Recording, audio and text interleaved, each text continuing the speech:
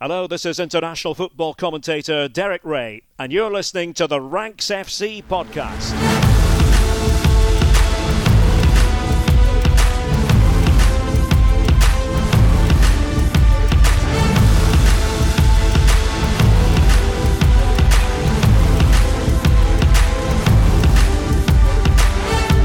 Hello Rank Squad and welcome to Ranks FC. It's your favourite football podcast back for another week. My name is Jack Collins and I'll be your host today, and I'm joined by the Rank God, Mr. Sam Tighe. How you doing, mate? Hello mate, very well thank you. How are you? Yeah, I'm okay. I'm better than I thought I would be, considering Fulham lost at Brentford last night. So I'm not as angry as I have been in previous seasons. Maybe this is growing up. And of course, our Chancellor Guru, Mr. Dean Jones. How you doing, mate? Yeah, I'm okay, mate. I don't know if that is growing up, mate. I probably would have been angry if I'd been at that game. Luckily, I wasn't at the game. I didn't manage to get a ticket because it's a small away end. I don't have enough loyalty points. But yeah, I was very disappointed in the lads last night, unfortunately. But look, it's been an amazing season for Fulham, and you have to class. That's probably why you're not too upset. You know, we've had a great season. We've lost 3-2 to Brentford. We beat Brentford 3-2 earlier in the season. They are our big rivals, for anyone wondering why me and Jack would care so much about Brentford, but they are in very close proximity. I consider them to be the rival I probably like the least. Them and QPR really like the least because typically we've been in the same leagues a lot more. But they beat us and they deserve to, so yeah. Can't complain. We move on. Yeah, exactly. It's one of those. Suck it up and onwards we go. We today are going to be talking about players who define their leagues, which I'm really excited about. I'm not quite sure how it's going to go, Sam, but I'm excited about trying to get into the nuts and bolts of this one. So that's very exciting. But before we do that, should we start with some things we love? Get the positivity vibes going again on the podcast. DJ, why don't you start us off? Lads, the thing I love is that predicting football, making any sense of football is all out the window these days. It's absolutely nonsensical what we're seeing this season, generally across the board. And of course, I'm talking about this right now because Liverpool have just beaten Man United 7-0. XG would tell us that this game should probably have ended about 3-1. But actually, no. 7-0. Now, the reason that this makes even less sense, and I'm going to go on a bit of a rant here, but hopefully it does make sense at the end when it all comes together. So do bear with me here.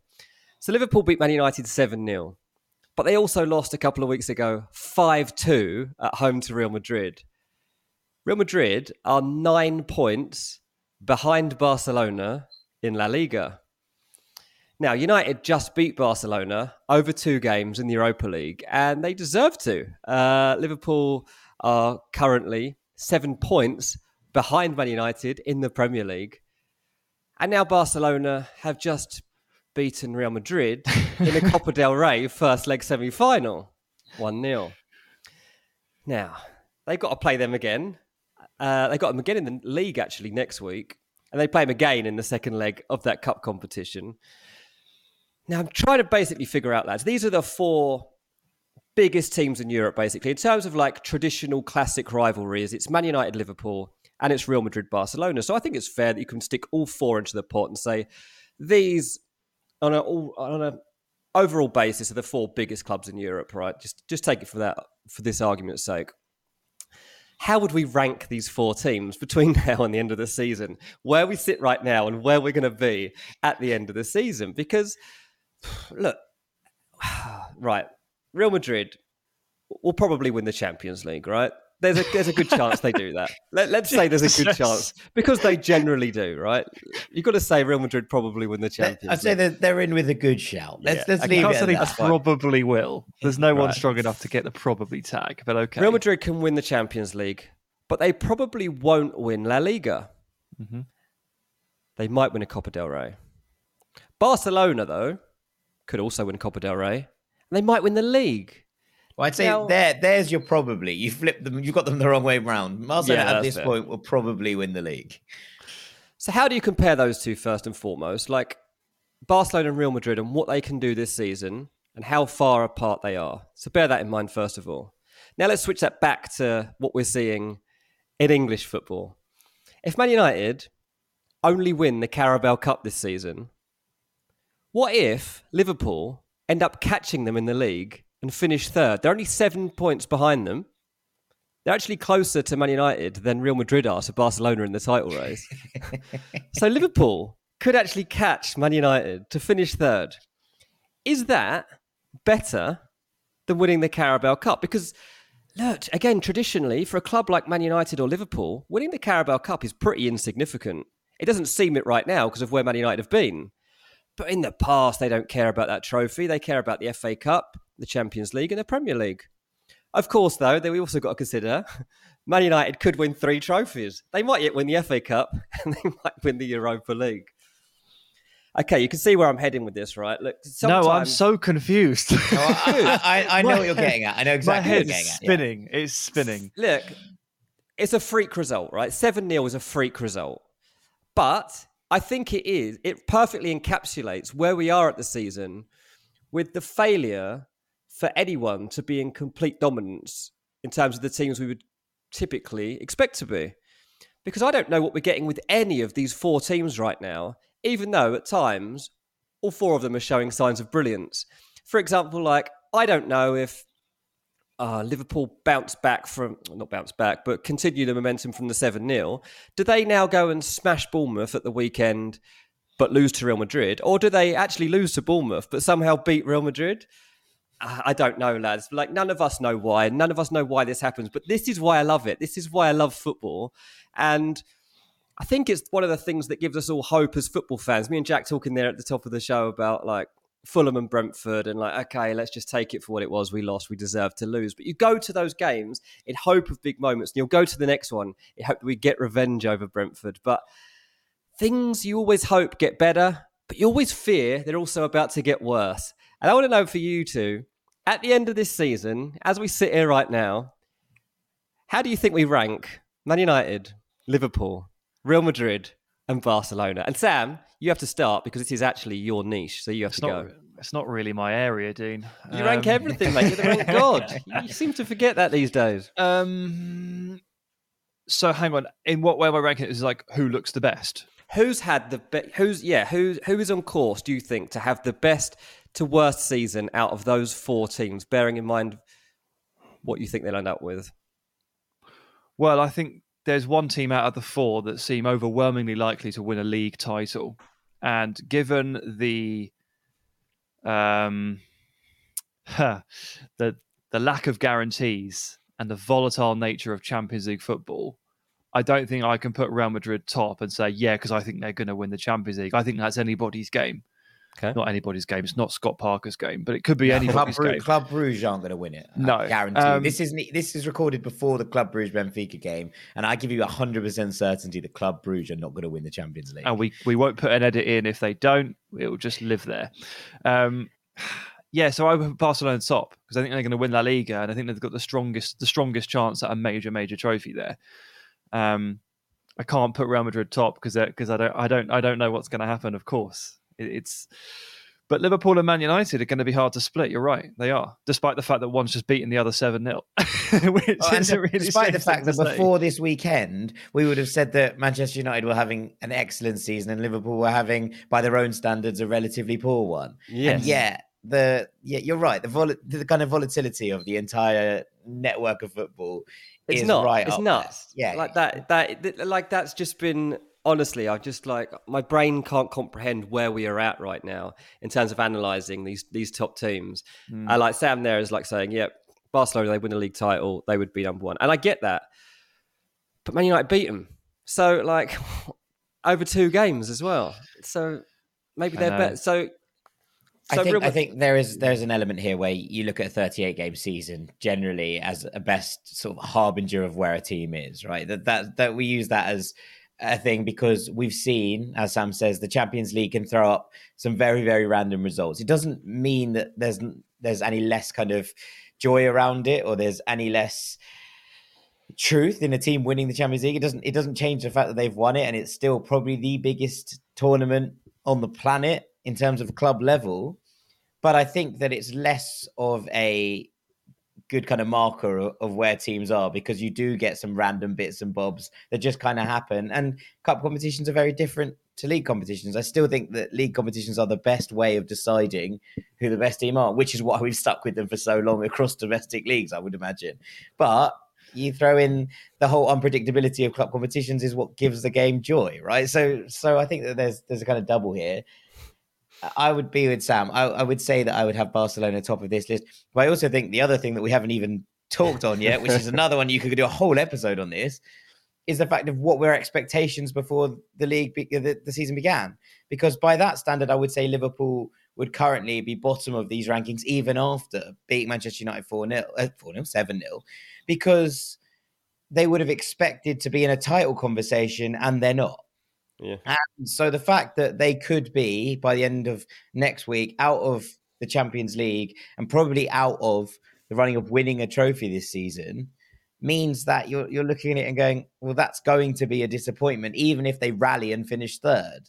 I think that would be seen as an overall disappointment, but it would be a major win considering where they were in December. So it depends where you start your kind of point. Where do you set the context? Yeah, exactly. By the context of August, it's a disaster. By the context of November, it's pretty damn good. Lads, it feels good to pour all that out of my brain. I don't know if that ramble made complete sense. I hope people are still listening. Bear with us for the rest of the episode, but I had to get that out there, and I hope people are able to make more sense of that than I could when I was keeping it inside my own brain. Right, okay, let's go less abstract, Sam, shall we? What have you got for me? Well, I hated that. That was very confusing. Didn't like it at all. Don't appreciate you putting that on my plate, Dean Jones. You did quite a good job, actually. I liked the way that you immediately set apart. Like, that's why you're the rank god. You immediately had a theory as to why someone would be number one. I think you nailed it. Thank you. Right, let's go to calmer and simpler waters, shall we?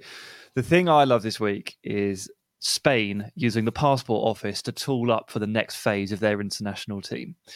And I always find this sort of thing really interesting, switching international allegiance. It's a bit of a dicey subject in certain parts, and we have two potential cases here coming up simultaneously for Spain.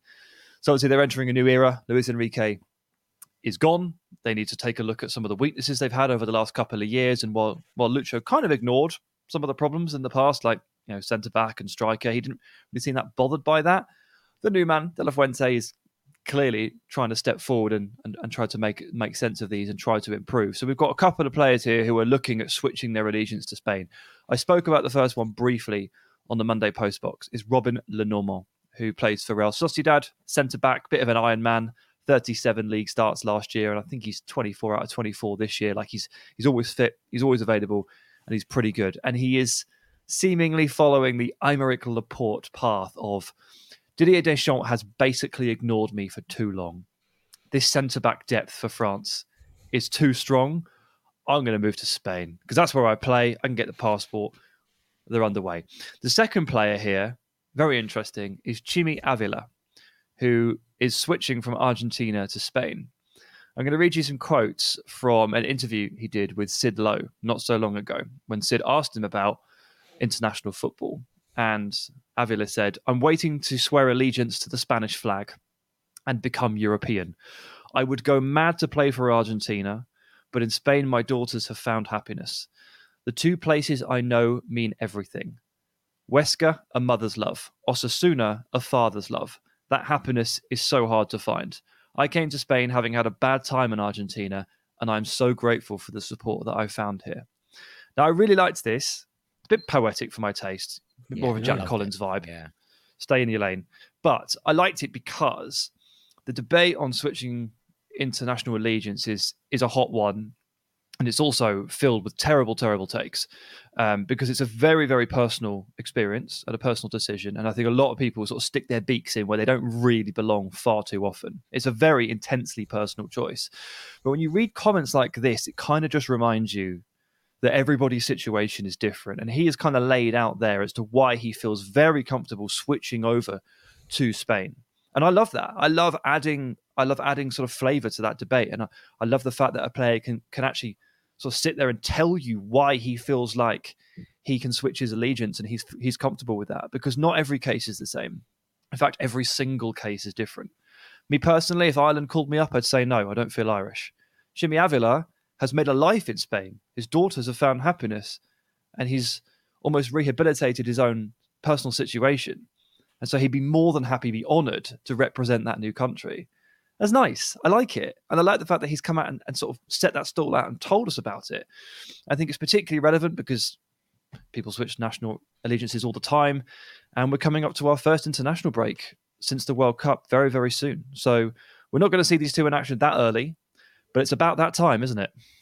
I would make a point that we might never see Jimmy Avila in action for Spain. He's Maybe. 29 and plays for Osasuna, and I really like him as a player, but I'm not 100% sure that I would be picking him ahead of the glut of wonderful attacking options that Spain have in there. They don't have any strikers that they like. They hate all their strikers. Yeah, and I don't know if Jimmy Avila is the answer, but fair play to him nonetheless. And I'm with you. I think there's an element of it's incredibly personal. I just don't think there's my stance on this is never hugely changed. I don't think you should pull on the shirt of a country that you don't feel that you can represent. That's as clear as it is, as far as I'm concerned. And so therefore, to make that change, I think to make that change is a slightly different thing in these scenarios, in that they never have done so in the first place, right? It's switching international allegiances when shirts have been pulled on that I find difficult to deal with. No cases. No, nothing specific mentioned. Nothing specific jumps to mind. But have you? I mean, look, Robin the Norman, it would be a really, really good addition to the Spanish back line, and I think that is a very, very sensible move for him. Yeah. And it'll be very interesting to see if we see him and Aymeric Laporte line up together, because that would be quite the turnaround for the books. It's quite interesting. Also, have you seen Avila's neck tattoo? He's got an owl tattooed across the entirety of his neck. Huge Drake fan. It's pretty cool. So, Spain picking up a really strong, solid centre-back and one of the best tattoos in football here. An owl. An owl. Okay, Mr. Wise. Okay, we'll take it from there and move on very briefly. I want to talk very quickly about Fiorentina, who have had a major resurgence. Went into that game in the Conference League in the middle of February against Braga, and I was like, I'm really worried about Fiorentina. They are slip-sliding down the table. The second season, Vincenzo Italiano has not gone well.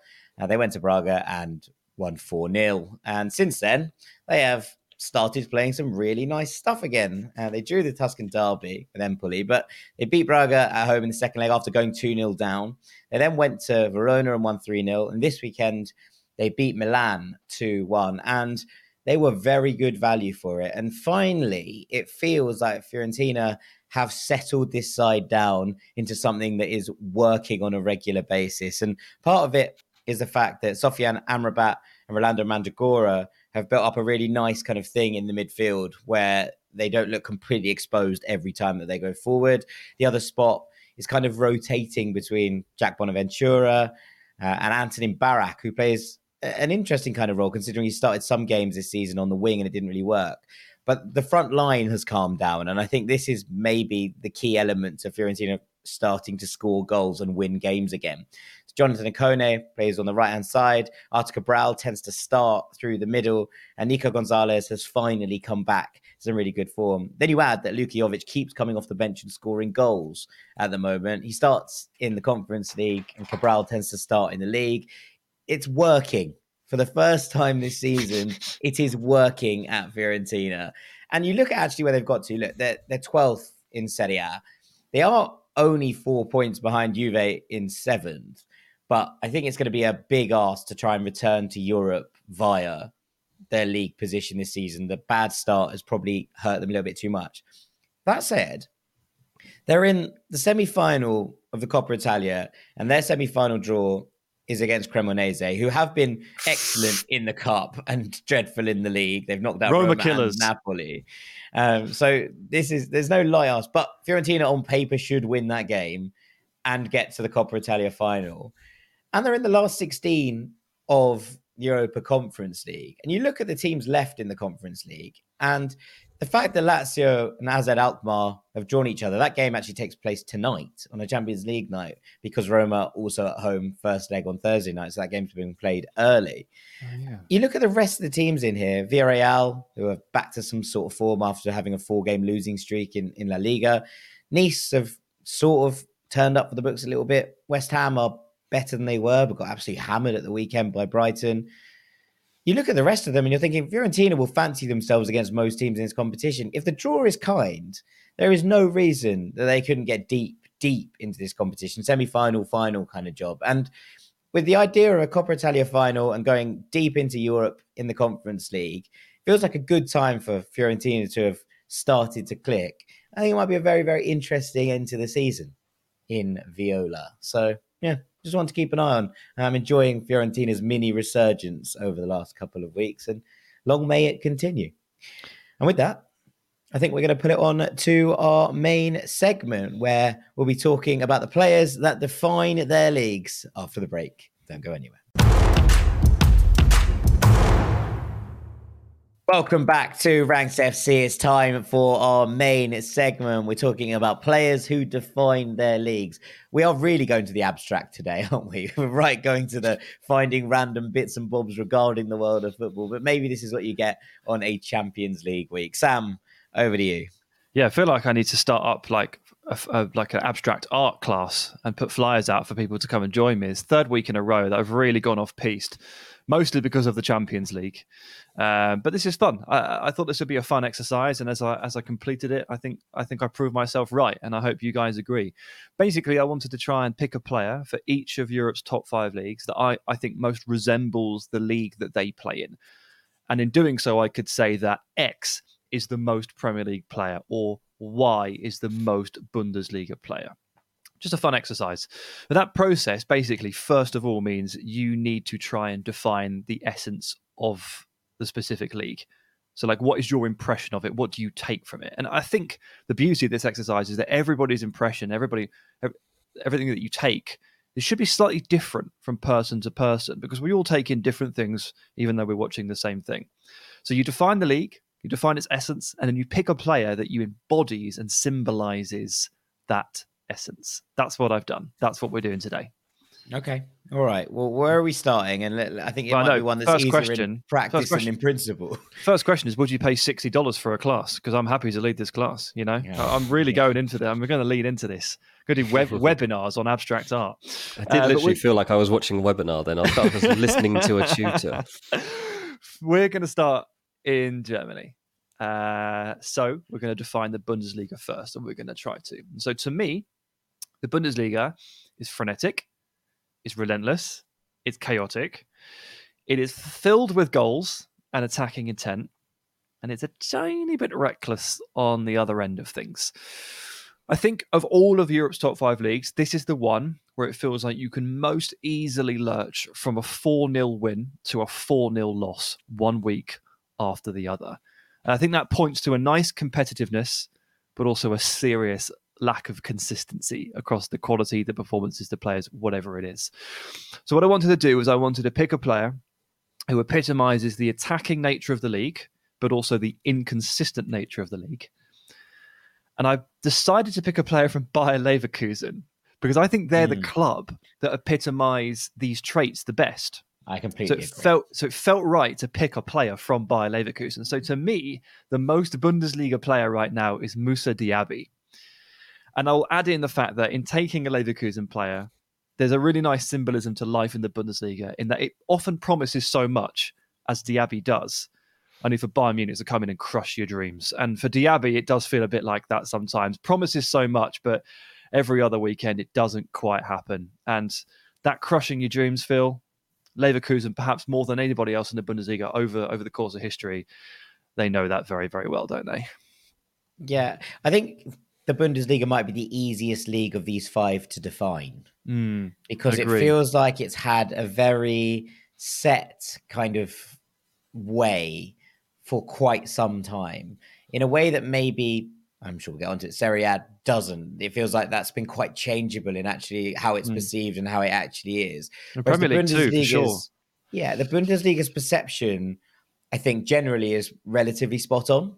that people understand the Bundesliga for what it is. If people watch the Bundesliga, it's absolutely heaps of fun.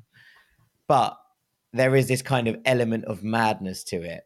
I did think separately that there is an element of defensive liability that pervades the league. It doesn't necessarily mean that every defender in the Bundesliga is not a good defender. I'm not making overarching conclusions like that.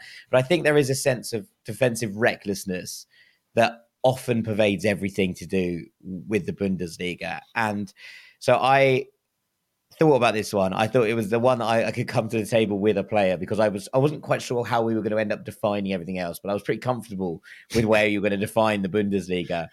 And I think the player that most defines the Bundesliga is also a Leverkusen player, but I think it's Jeremy Frimpong.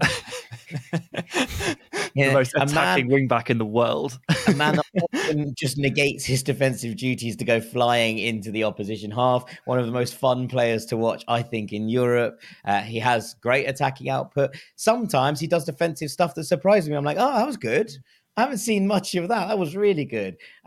But most of all, I just enjoy how transitional and how fun Jeremy Frimpong is as a player. And I think for me, that sums up the Bundesliga pretty nicely. Now, both of these players actually have been linked heavily with Premier League moves, lads. Is that a good thing or a bad thing? Diaby and, Newcastle, Frimpong and Man United. Like, how does that weigh up? I'm not sure Jeremy Frimpong is the answer for Manchester United at right back. I love the man to death, but I think he might have to be a wing back.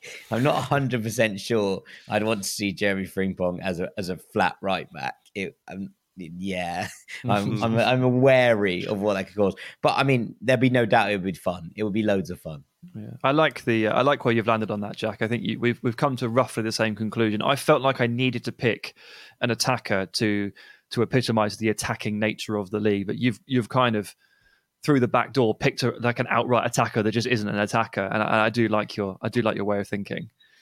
Yeah, I mean, I think that's going to be the easiest one to define, and I imagine these are going to get harder and harder as we go on. Yeah, well, I started with the Bundesliga because I just was able to just define it so easily, and you're right, it was the easiest one. So now we move into tougher territories, and I'll move us to Italy, and I'll say that to me, Serie A is a league whose attacking quality is actually quite underrated, mostly because its defensive quality is vastly overstated nowadays. It used to be the home of defending, but it's been a few years since that was the case, potentially a few decades, really. Back in the 90s, it was obviously everything, but it does on occasion feel like the opposite now. But despite the shift in landscape over the decades, I think there's been a really quite consistent type of footballer that has been produced in Italy and thrives in Italy. And it is my old foe, the athletically uninspiring, technically limited, absolute bagsman. It's Pippo Inzaghi, it's Mauro Icardi, it's Andrea Belotti, and of course, it's the most Serie A player right now, is Ciro Immobile. It's that breed of striker that I just associate with Italian football so strongly because it has pervaded Italian football for the last 25, 30 years. The whole time I've been watching football, no matter if it's an attacking league, a defensive league, a poor league, a strong league, that type of striker always exists and always succeeds. And I don't know how they do it. I swear, guys, this is the only league where this striker both exists en masse and succeeds en masse in the top five. But they're there. And Immobile really does represent that for me. Yeah, I mean, Dean, Serie A is an interesting one because its perception is so varied. And there is this kind of overwhelming narrative, especially I think in England, that it's a really defensively sound league. And therefore, there is this kind of thing that you're like, oh, we're bringing a centre-back from Italy, that'll be fine. And I think that there has been, and, you know, we talk about a lot of things in Premier League terms. I think that's natural considering that we are in the UK.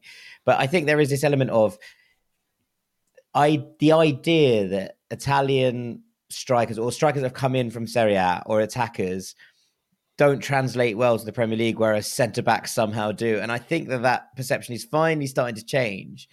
But where do you see Serie A? Well, the thing is, like Sam says, you do immediately think of defenders. You just do. And that is, it's something that's been built up through the years. But Sam's right. Like they do have a type of striker that just doesn't seem to maybe even thrive anywhere else. Like there are just strikers that are just built to work in this league and in these systems, and they all seem like it's kind of part of the DNA. Like you need to have a striker like this, or you can't be accepted in the league. It's like it's part and parcel of the game. And so I'm glad that Sam's actually gone here, because I don't know. You think of like, if I think of Italian football, I'm thinking like Cannavaro or Bonucci or whatever, Mancini or Maldini. Sorry, these are just, think of Italian footballers. I just immediately I'm thinking like AC Milan defenders. That's the way I'm thinking. But like these days, I don't really think of AC Milan defenders. I'm thinking a bit more of attack. And then,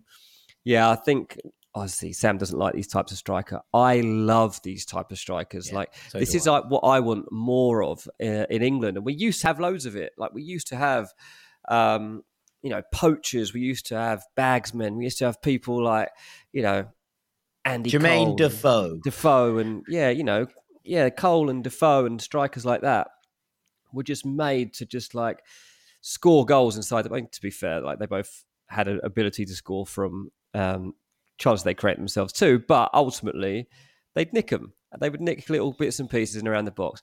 Doesn't really exist anymore. Doesn't really exist. I mean, the way Haaland started this season, he was doing it. But typically, it's worn off because it doesn't work in this league. Haaland needs to go to Serie A, maybe fit in well. I do enjoy the fact that you said right at the top, Sam, that the league is defensively overrated and offensively underrated, and for that reason, my mind immediately went to Denzel Dumfries, because I'm like, everyone keeps being like, yeah, we'll bring him and play him at right back. And I mean, I feel like I'm just picking right wing backs, but it was one of those moments where I was like, yeah, you don't want that guy at right back. He thinks he's a number 9. It's something we've talked about on the podcast loads, but he is incredibly effective in the final third.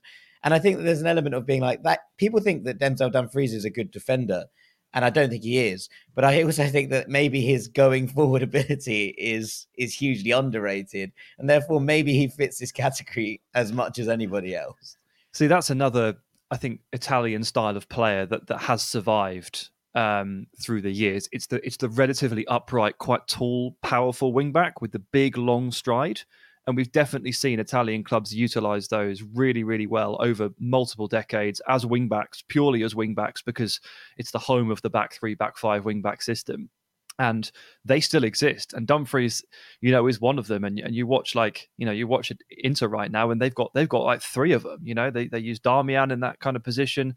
They've got Dumfries. You look across the league, you've got Hateboer is like a 6'1" big stride wingback that played for Atalanta. And there's quite a few. So I feel like that's not a bad shout. Although I will request that you stop mentioning right wing backs from here. You are going to have to pick a different position. I don't think I will be talking about anymore. So I think that the age of the right wing back is over. The age of the technical centre midfielder has come. Right, let's go on to the next topic. Okay, let's go to Spain. Now, this was difficult. Because to me, La Liga has long been a very technical league, probably the most technical among the top 5. But recently, last 3 to 4 years, the goals per game ratio has been really, really struggling in Spain. And very slyly, this has become a much more defensive league than we've become accustomed to, and a much more combative one as well. It can get very gritty. There's a lot of cards in Spain. Now, whether that's to do with refereeing shambles or not, I don't know, but it can get quite aggressive. The cards do come out. There's a fair number of reds, and there's a number of teams that really do want to play and prioritize defensive football. And we're talking about not just like the bottom feeders, that the 4 teams at the very bottom of the table. We're talking about storied names like Valencia and like teams that have been in La Liga for a long time, like Espanyol. Like those are 2 teams, for example, right now that want to make sure that they don't concede goals first and foremost. And it occurred to me while I was thinking about this that the reason we love, Rayo Vallecano and Girona and stories like that is because their attacking football actually bucks the trend in Spain right now a little bit rather than epitomizes it. And I'm sort of having to come to terms with the fact that football in Spain has changed a little bit. And What I think the problem in La Liga is right now is that finding a good balance between attack and defense is proving very difficult for a lot of teams. Some are much too far one way, and some are much too far the other. So I'll give you an example. Look at the number of 1-0 wins that Barcelona are totting up. As Barcelona, supposed to be the most attacking team. And then also look at the amount of goals that Sevilla are conceding. And you start to get the picture of a lack of balance. It's too far one way or too far the other. Any team that has been successful in Spain this season, and I genuinely think there are about 4 of them that can claim to be successful, has found a balance. And Real Sociedad have actually managed to do that. And I appreciate that. I think key to achieving that balance is having a midfield setup that can execute both sides of the strategy. So to me, the most La Liga player right now is Martin Zubimendi at Real Sociedad, who is a master at the base of midfield, super technical player, so fulfills the old stereotype of Spanish football, but can also provide the security and the defensive balance that needs to become, or has become, more of a focus in La Liga recently. And if you can find a player like that that can meld it together, turns out you can have a pretty successful season. So I'll go for Zubimendi. I think it's really interesting that you picked a Real Sociedad player because I did the same. And that's the second time in 3 leagues we've gone for a player from the same club. I was going to say the player that most, in my head at the very least, and this is different to, I think, the last 2 conversations, because I don't think that maybe I'm in complete agreement with you. I think you have a really good point, but I still immediately look to make the most La Liga player a technical whiz.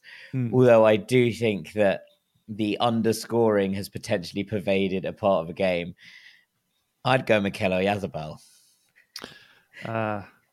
Okay. In terms of just, I think that he is such a wonderful, wonderful footballer. I don't really know if he'd thrive anywhere else. And I'm kind of just like at that point where I'm like, maybe you should score more. That he scores a lot of, he scored a fair, I think he scored 60 odd goals in 230 odd appearances for Real Sociedad in La Liga, which isn't bad for a winger. But also he takes penalties. So I think that stat is skewed somewhat. And I would just like him to score more from open play. And yet I really enjoy watching him, and his technical quality is through the roof. So that's where I'm at. He's a player who I think people think maybe is faster than he is. Who gets in behind more than he does. And I think maybe people think about this about La Liga. It's like, oh, it's a bit slow, isn't it? Like, yeah, it's a little bit slow. There's lots of really good stuff when they're on the ball, though. Like, yeah, there's just not that much dynamism about it. And I'm like, yeah, this is Oyarzabal. This is him in a nutshell. And so that's why I would have gone there. But I do appreciate your argument that La Liga has become more defensively sound than perhaps it once was. Yeah, 100%. I mean, I think it would have been really easy to just pick Pedri here or Gavi or something like that. Like, snappy, technical, very, very good, and obviously extremely famous. Yeah, pick up loads of cards. Gavi picks up actually, he doesn't pick up that many cards considering how many fouls he does. He's got the Casemiro gene. So it would have been easy to pick a player like that. But I wanted to go a little bit deeper, a little bit further down. And yeah, obviously, like anyone you pick from La Liga, again, it's not for me to tell you what your impressions of this league should be, but surely it will be a technical player. But I wanted to just represent the kind of nastier side of the game, the more solid side of the game that I think is like dominating my viewing of La Liga recently. I mean, I do tend to watch teams like Espanyol, so it is going to happen. But this is constant through the league at this point. Yeah, I think that's the difference. Like, I would have said Gavi or Pedri, just because I think a lot of people would just associate Barcelona and that style of tiki-taka that's been generated throughout all of our upbringings as how you identify great Spanish football. And so you immediately look to Barcelona and to somebody that's got those kind of traits in a way to kind of keep that belief going. And I think that will always be there, but that is more a Barcelona identity that you then have to open up. And most people won't watch like Osasuna versus Espanyol, whatever. But that's right. You've had to take it deeper. And I think that is the right thing to do there, because it would be easy to pick one of those Barca lads. But it probably isn't the right answer. So yeah. Right. Yeah, I mean, look, Pedri, Gavi, perfect representations of the absolute best Spanish football can be. but not a perfect representation of what La Liga generally is, in my opinion. Unfortunately, the whole league isn't like that, is it? No, absolutely not. Otherwise, it would be my main league. Unbelievable stuff. Indeed. I assume you're going to take us to France next. I can take you to France anytime. Well, it depends. I wondered if that was maybe the hardest one to define, and therefore you would leave it for last. But we'll see. Do you know what? It was really tough. I am going to leave it for last. I'm going to halt the train. We're not getting on the Eurostar. We're going to stay in England, and I'm going to go to the Premier League first. So to me, this is really tough as well. But to me, the Premier League, intoxicatingly fast and very physical. Incredibly hard to win games of football in, isn't it? Like, everything is an absolute fight. And I'm convinced it's because there's so much quality in the league that it almost cancels each other out. But as Dean Jones said to me on Saturday night, it might be because everybody's rubbish. And I sort of can't work out if everyone's great or everyone's rubbish, or if it's somewhere in between. But again, there's inconsistencies, and it's difficult really to win any kind of game in this league. It's a fight. Now, because of the huge transfer spend that we've seen over the last couple of years, we have seen a lot of players here move from Champions League clubs to fighting relegation in England. And you look at it, Southampton, Everton, Leeds, West Ham, Leicester, Forest and Wolves have all bought players this season who've recently played in the Champions League. And you can extend it to Bournemouth if you want to include Marcos Senesi, who played a Conference League final last year as well. So that's the pulling power. And this influx of talent from all these different sources has meant that, first of all, it's incredibly competitive. But second of all, if you tie in the managers as well, there is no overarching tactical style in the Premier League other than it's fast. Like, it's frenetic, it's fast, but it's incredibly tactically varied. Because the Premier League can bring in the very best managers. That manager will come in and will set the tone tactically. And then about 6 of the others will copy him.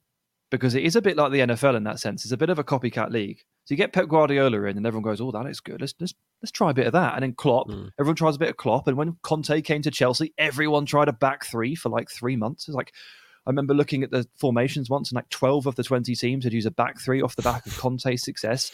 It's so varied.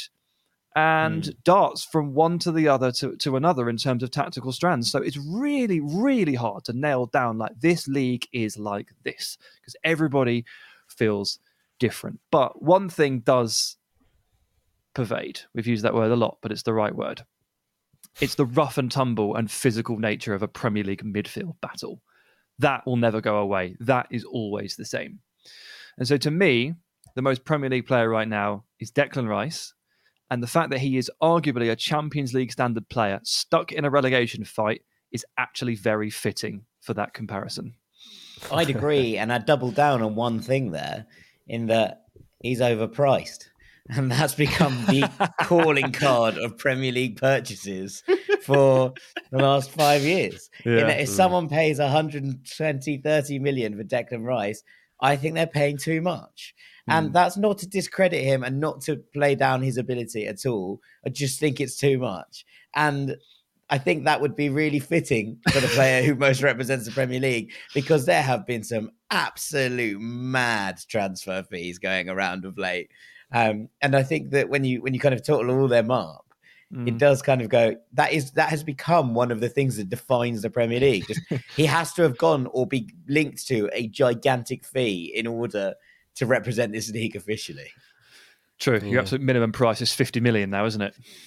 Yeah. I mean, it's right. Like, you need, I'm going to call him an Englishman here, Jack. An Englishman, like, representing what the Premier League stands for, because it is like that still somehow remains at the heart of it. Like, despite the fact that no other of these leagues, like, has as many nationalities playing in it as the Premier League, it's, if you get one English player that has an amazing season, then it will be completely focused around how well that player is doing.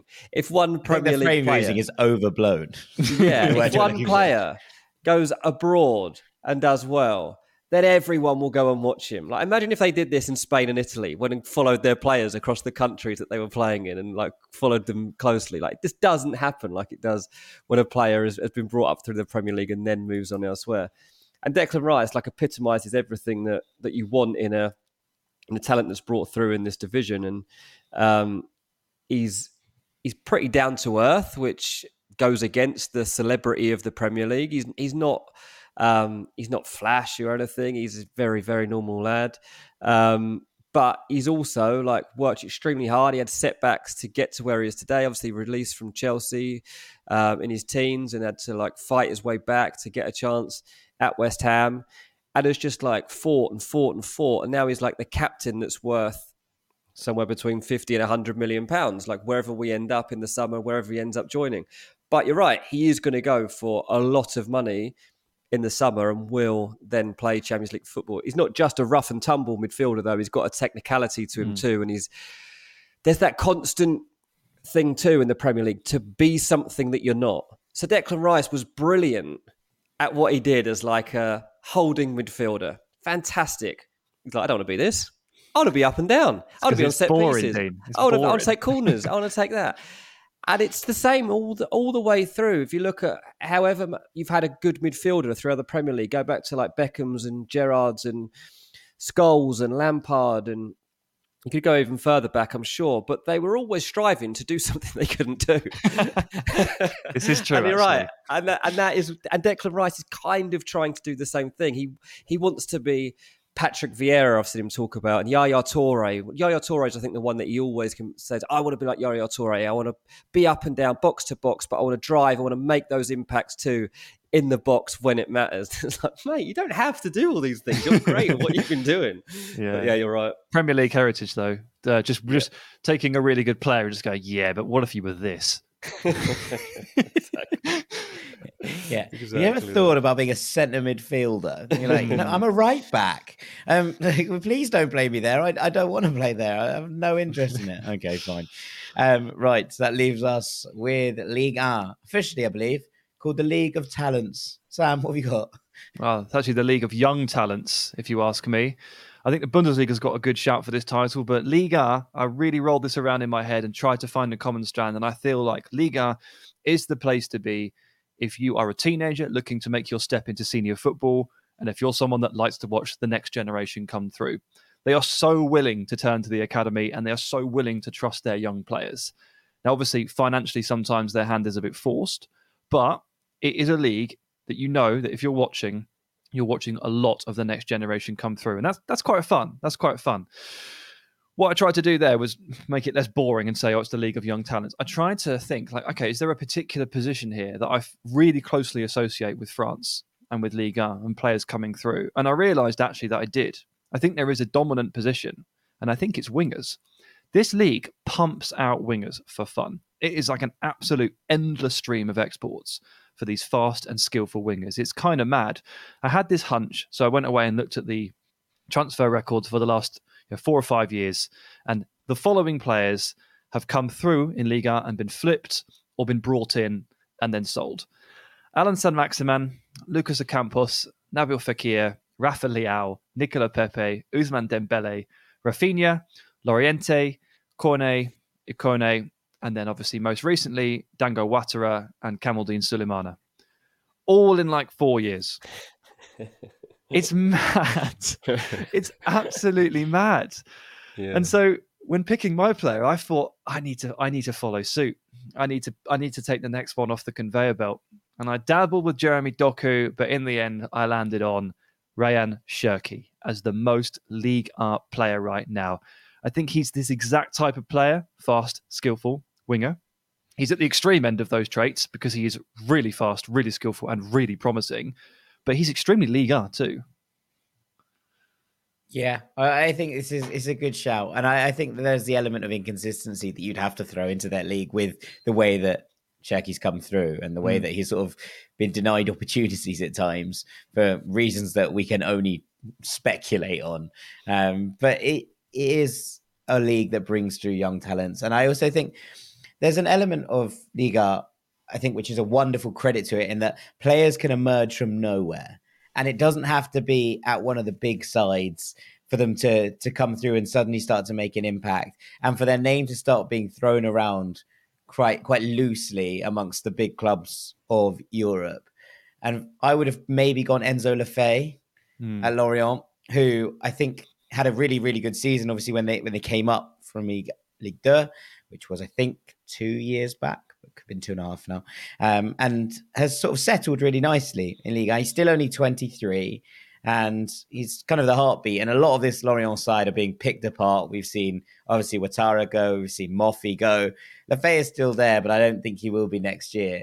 And I just think his kind of rise from nowhere to a place where there's a fair amount of clubs with his name on their lips, I think is relatively typical of Liga. So he was where I would have gone, but I think that Ryan Cherki is a wonderful shout as well. The only thing with Cherki that I think is maybe not that typical is I think he might stay in Liga for a while.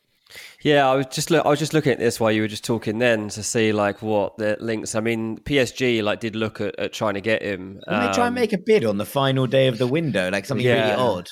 Yeah, Lyon were not happy about it, and they talked about it, how insulting it was and stuff. For people who don't know, by the way, he's 19, Cherki.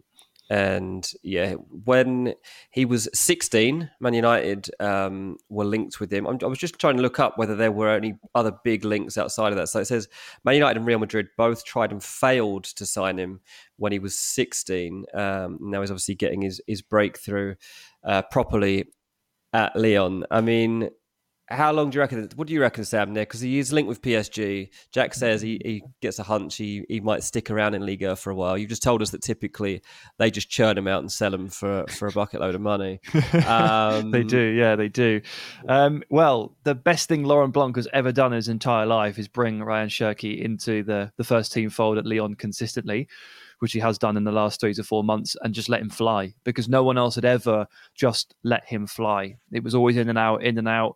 There was some, I think, wider than mark reports of some attitude issues. I don't think there's any substance in that at all. He's been a bit of an enigma, actually, for the last couple of years. That's part of the thing as well, by the way, a bit of an attitude problem. And I've never heard of a French player who's doing well who wasn't described at some point as having an attitude problem, whether they have or not. Yeah, it's probably just lazy stuff. That is literally the epitome of lazy journalism, isn't it? Like, I just it's pure xenophobia just being disguised as people write down. It happens every time. Every time. Every time. But he's in and he's going. And the thing is, the PSG link was not shocking because it's like a mismatch of talent and potential versus potential landing spot. That absolutely ticks all the boxes. It was shocking because he's only been a first team footballer consistently for about 2 months. Like, this is all very new, him being given a consistent starting role, and he's only really just starting to spread his wings properly. So that's why it felt so premature and so strange. But I mean, if he carries on at the rate he's going at the moment, we have talked about him on the spotlight a little bit, and he has looked really, really good at times. Then yeah, he might not be long for Lyon, who do like a sale. Whether or not he suits PSG, I don't know. We've got some pretty good attackers already. Might be better off going elsewhere. I don't know. But yeah, if you're Cherki right now, you're just enjoying the fact that you're in the team. Finally. Yeah.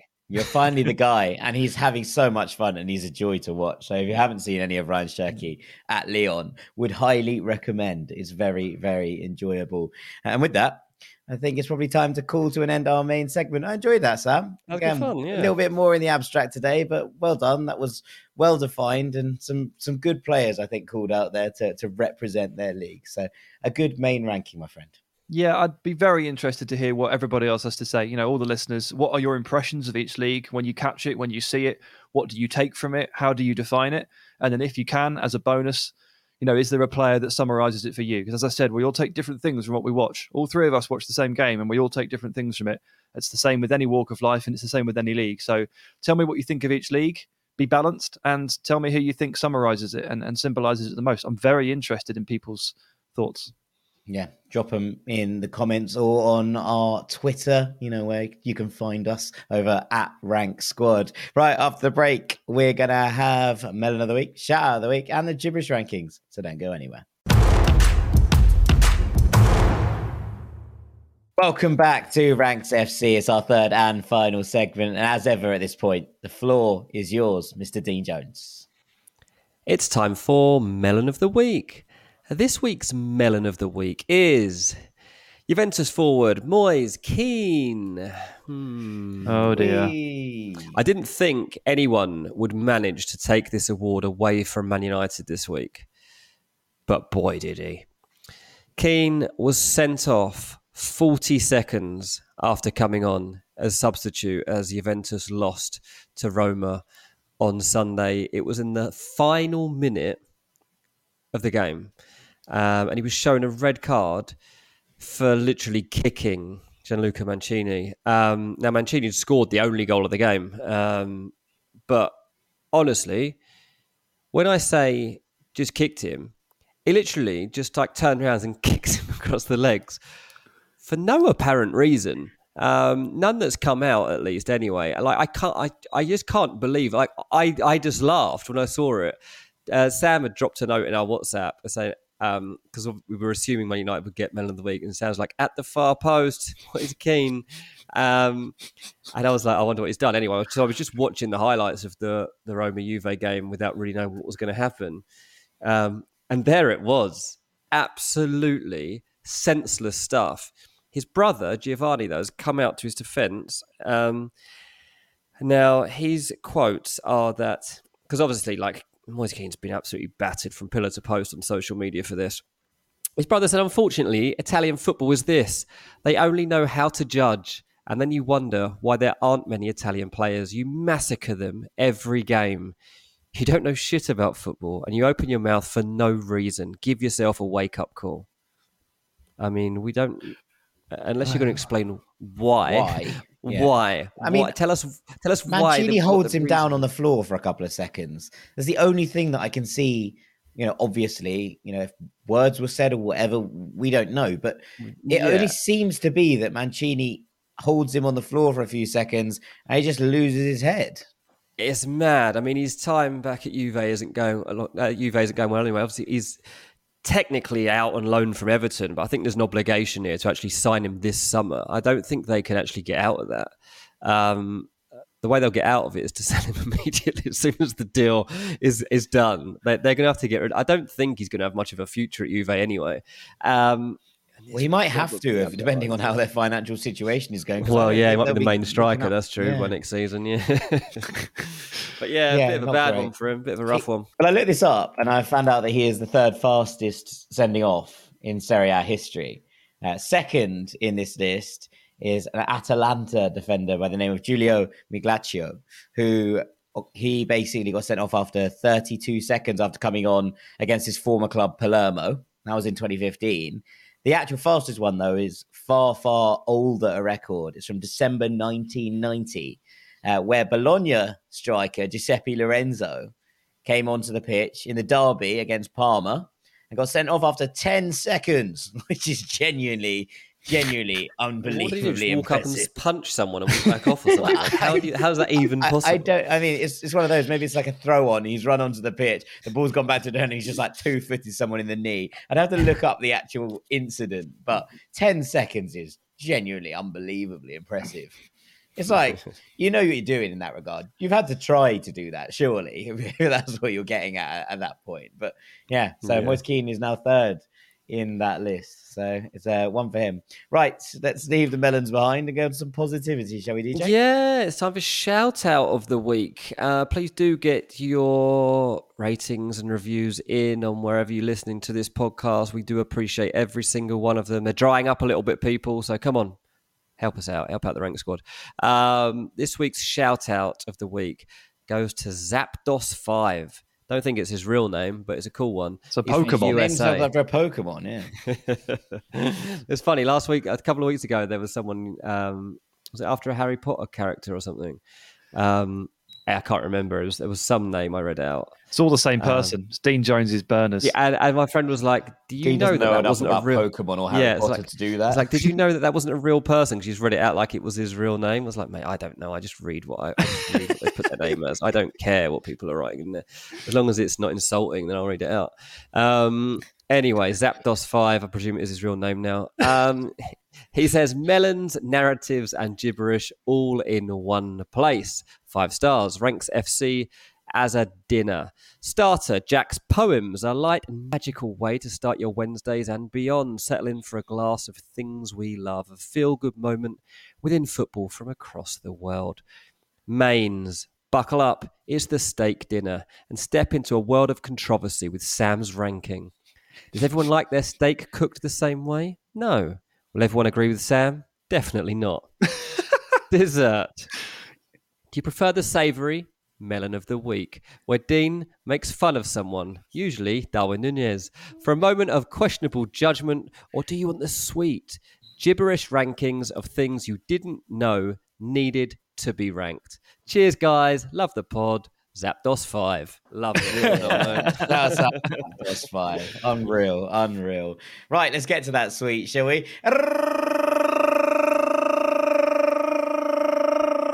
I hope it's not a question this time, Sam. I hope you've done a gibberish this week. I've done a gibberish, yeah. Just thought I'd say I'm looking forward to next week's review from Moltres 6 and Articuno 7. Please step forward, fellow legendary birds.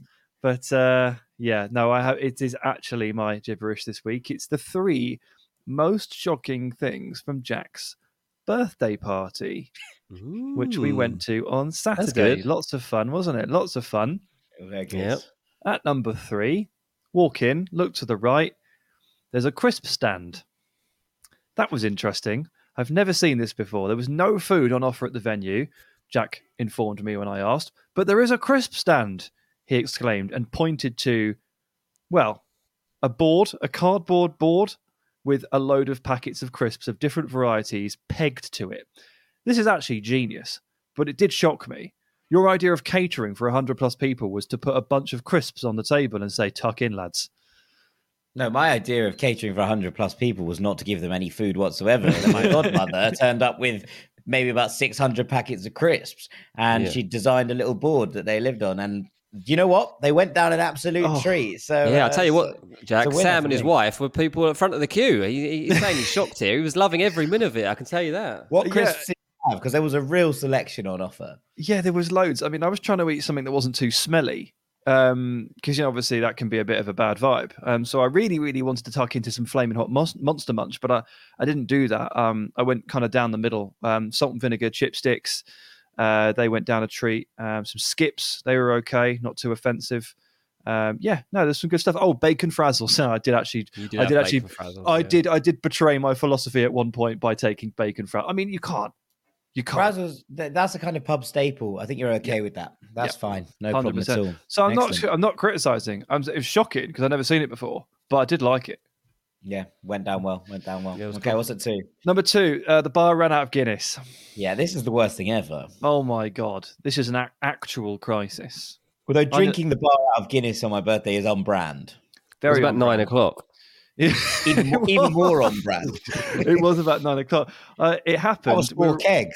We were all shocked. We were all disappointed. I know for a fact, Jack, that you had notified the bar in advance to basically stock up on the ingredients for baby Guinness. Yeah. Did you not tell them to stock up on Guinness kegs? But I kind of thought that was going to be part of the course, if I'm perfectly honest. It is a bar. Yeah. Also, who asked for baby Guinnesses and isn't expecting people to drink Guinness at the same time? I do think there was actually quite a lot of Guinness. There was just everybody was drinking it, and that is the potential issue here. Yeah. It was pretty bad. I walked up to the bar at some point, probably about 9 o'clock. It was quite early. Asked for a Guinness. There was a cup over the tap. They said there's no more left. I freaked out, had a panic attack, shouted to Jack from across the bar. Very loud music, lots of people talking, probably about 20 people in between us. And I shouted at him, they've run out of Guinness, with my hands on my head. And he said, I know, mate, I know. There's nothing we can do. Well, he mouthed that at me from across the bar. So that was really rough. And look, the number one shock here was that his speech was really short and concise. We're not shocked at all. We're not shocked that he did a speech. We're just shocked that it took less than 10 hours. He stood up in front of everybody, thanked them for coming, said he's surprised he's reached this age, never thought he'd get there, said something else, can't remember what it was, and then said, off you go, enjoy yourself. Well, he ended on a quote by a poet or something, from Yeats, so that was good. Very on. I did forget to do my final. I thanked myself. That was good. That was yourself. Yeah, that was I thanked myself. The first person I want to thank is me. Again, not surprising. No, but I did forget to do my final thing, which I was going to be like, run back on, grab the mic and go, and there is one more thing. it's been emotional, and I forgot to do that, which is a real shame actually. But alas, here we are. It's because you finished your I speech, drank all the Guinness. Yeah, you finished the speech, and we all applauded you off. You were lapping it up. You probably just were thinking of nothing else. But yeah, probably about a 40-second speech in the end. Dean and I were stood there absolutely stunned. Well, we were like, why can't you do this on the pod? You've just self-edited for the first time in your life. Yeah. It was a strange one. Who knows? Sometimes we come out with surprises that shock us all. I was surprised how short it was. I just was like, I think I want to dance, and so I therefore was thought you just got shy on the dance floor. I don't think I've ever been shy. I don't think that would be the shock to end all shocks, and the bombshell on which we're going to end this podcast. So all that's left for me to do is say thank you to all of you for listening, for tuning in, for all your ratings and reviews. If you haven't had a chance to go over and have a look at the free trial over on our Patreon, the link is in the description. We hope you enjoyed that little bump episode where we gave you a taster of the post box on Monday. We will be back later in the week to do our Champions League review, so there's that to look forward to, and of course there will be a spotlight over on that Patreon on Friday, looking forward to the weekend and rounding up the Europa League as well. Thank you so much to Mr. Dean Jones, our transfer guru. Cheers, mate. Thank you so much to our rank god, Mr. Sam Tighe. Thank you, mate. I've been Jack Collins, Knave of Hearts. This has been Ranks FC. Thank you all so much for listening, and we'll see you very shortly. Take it easy, gang.